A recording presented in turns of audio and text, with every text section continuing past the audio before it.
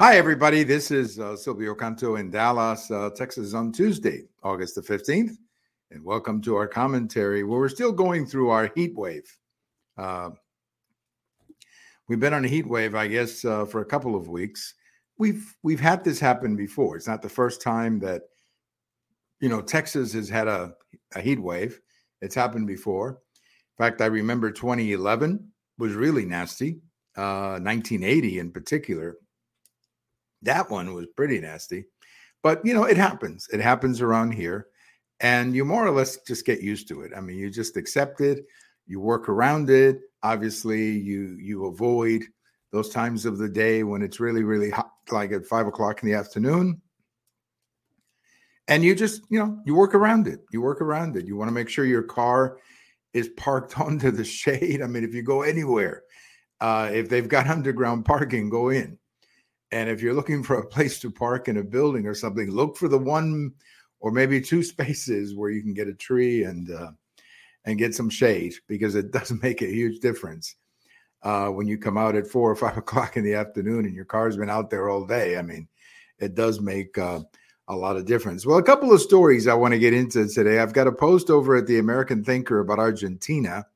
I want to talk a little bit about that. And then, of course, the reaction to indictment number 4 against President Trump. I mean, this is getting silly. Seems like every week there's an indictment of the former president. But let's go with Argentina.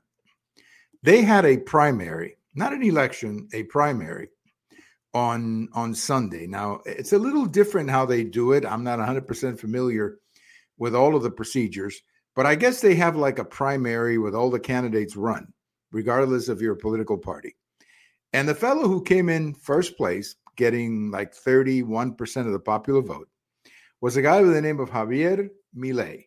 Now, that name, I have to confess, didn't mean anything to me. I didn't know this man before Sunday. I had seen his name because I was aware of the fact that Argentina was going to have this primary election. But I didn't know anything about him. I, just was not familiar with him. Well, he came in first place. And again, he didn't win. He didn't win. They're going to have to go to subsequent rounds. But he got the most votes in the first round, around 31%.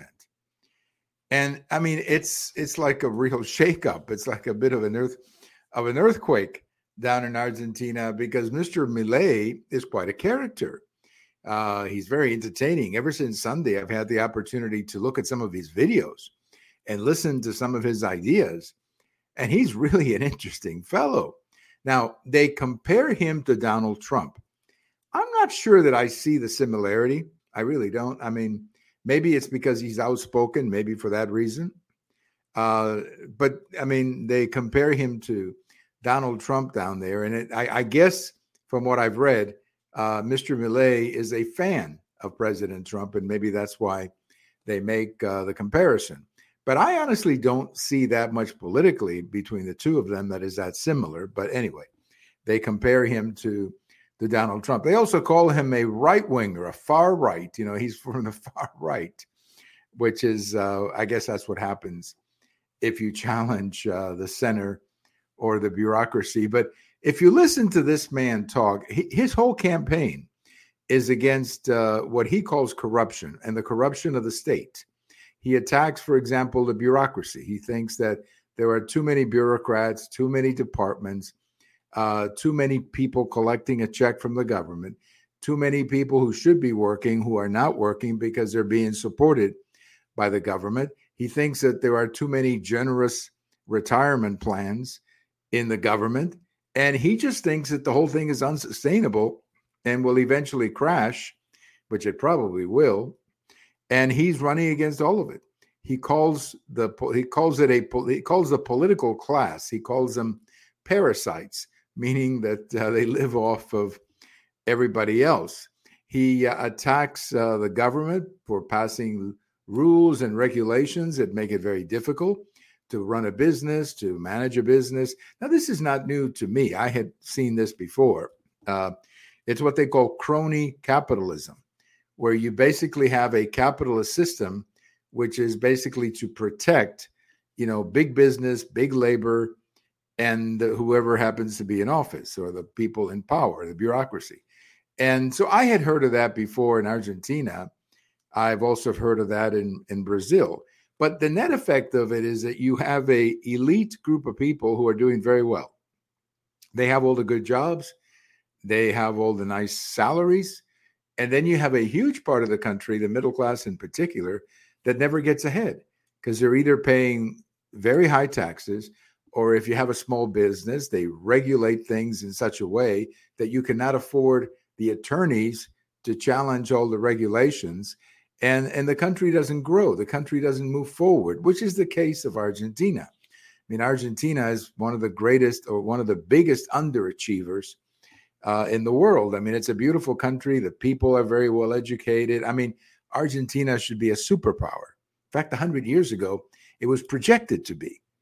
But then, everything just went to heck, I guess. In the 1940s, a lot of people from Argentina blame it on the policies of Perón, the Juan Perón, the general who became president and I guess eventually ran the country for a lot of years. A lot of people blame it on him. He passed a bunch of policies that were very socialistic in nature, all kinds of retirement programs and all of that frankly are unsustainable. So they've had a lot of devaluations of the currency over the years. And Argentina is simply not a country living up to expectations. I mean, this is simply a country that should be very, very prosperous, but they're not. They're not because of all of these things. So this fellow is running against all of that. He calls them parasites. That's what he calls the political class and the bureaucrats. Now, of course, the question is he going to win? Is he going to win the big prize? Is he going to be elected president? Probably not, because there's going to be several other candidates. And eventually, I assume they're going to have to go to a final two. And I have not seen any evidence so far that Javier Milei can win a majority of the votes in a one-on-one contest. So we'll wait and see what happens. But there's no question that he has really shaken up the politics in Argentina and touched a nerve that a lot of people are reacting to. One more thing about him: if you look at the map of Argentina, it's interesting. He won many of the provinces outside of Buenos Aires. Now, of course, Buenos Aires is where the biggest population is, but he won a bunch of areas around the country. So that would suggest to you that there is a lot of resentment around Argentina for the policies of the federal government there in Argentina. So we'll see what happens. Now, the other big story, of course, is by the way, my post about Argentina is over at the American Thinker, or you can read it on my blog. I always print the American Thinker article. I reprint it on my blog.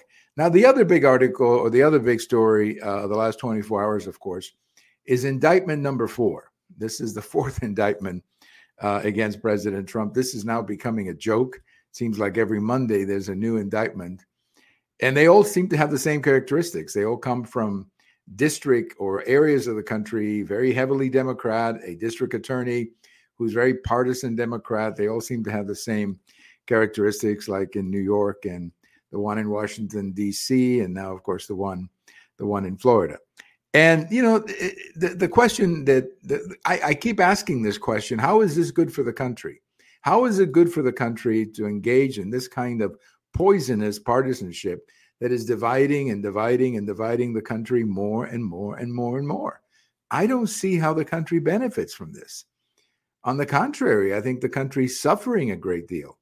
And you look at all the problems that are not being addressed because we're all so hung up on these partisan battles of I investigate you, you investigate me. And I just think it's terrible for the country. And the Democrats have taken over this, and they want to push this far. But here's another interesting thing. It's not good for the country. I will grant you that. But it's not good for Joe Biden and the Democrats either. If you look at the polling data, I took a look at the RCP average, the Real Clear Politics average between President Trump and President Biden. If they had a contest today, it would basically be a tie, 44-44. Now, that is amazing when you consider all of the attacks on on President Trump over the last year, indictments, FBI, and all of that. They have not been able to break up Donald Trump. He's still standing there. And then on the other hand, you have Joe Biden. He's at 44, despite the fact that, honestly, he's getting a pretty easy media. He's not being challenged. And, he gets away, frankly, with a lot of things. So it's not good for the country. I don't think it's good for the Democrats either. And I hope that somewhere along the line here, somebody will simply step back for a second and say, this is not good for the country. Let's just stop all of this and worry about some of the real issues that we have. I'm hoping there's somebody like that in the Democrat Party who's willing to put the brakes on all this garbage, because, this idea of getting Trump is coming at a very high cost. And the cost is national unity. I mean, we're a very divided country because of this. And is that good? Is that what they want? I would hope that there are some Democrats out there who can see the big picture and start putting the brakes on all this madness against Donald Trump. That doesn't mean that Donald Trump, everything he did was good. It doesn't even mean that he should be president. All I'm simply saying is this madness has to stop because it's hurting the country a great deal. One quick thing on this day in history I want you to remember. It was on this day in 1969, this week in 1969, that we had Woodstock. Now that makes it 54 years ago. So a lot of the people who were at Woodstock are probably in their 80s now. But Woodstock, that big festival in New York, they sold 180,000 tickets, but they got 500,000 people. It was total madness. And the music, you can listen to the recording that they put out, the triple album that they came out. It wasn't really that great. But anyway, Woodstock was a big deal 54 years ago this week. Thank you for listening. This is Silvio Cantu in Dallas, and we'll talk to you later. Bye-bye, everybody.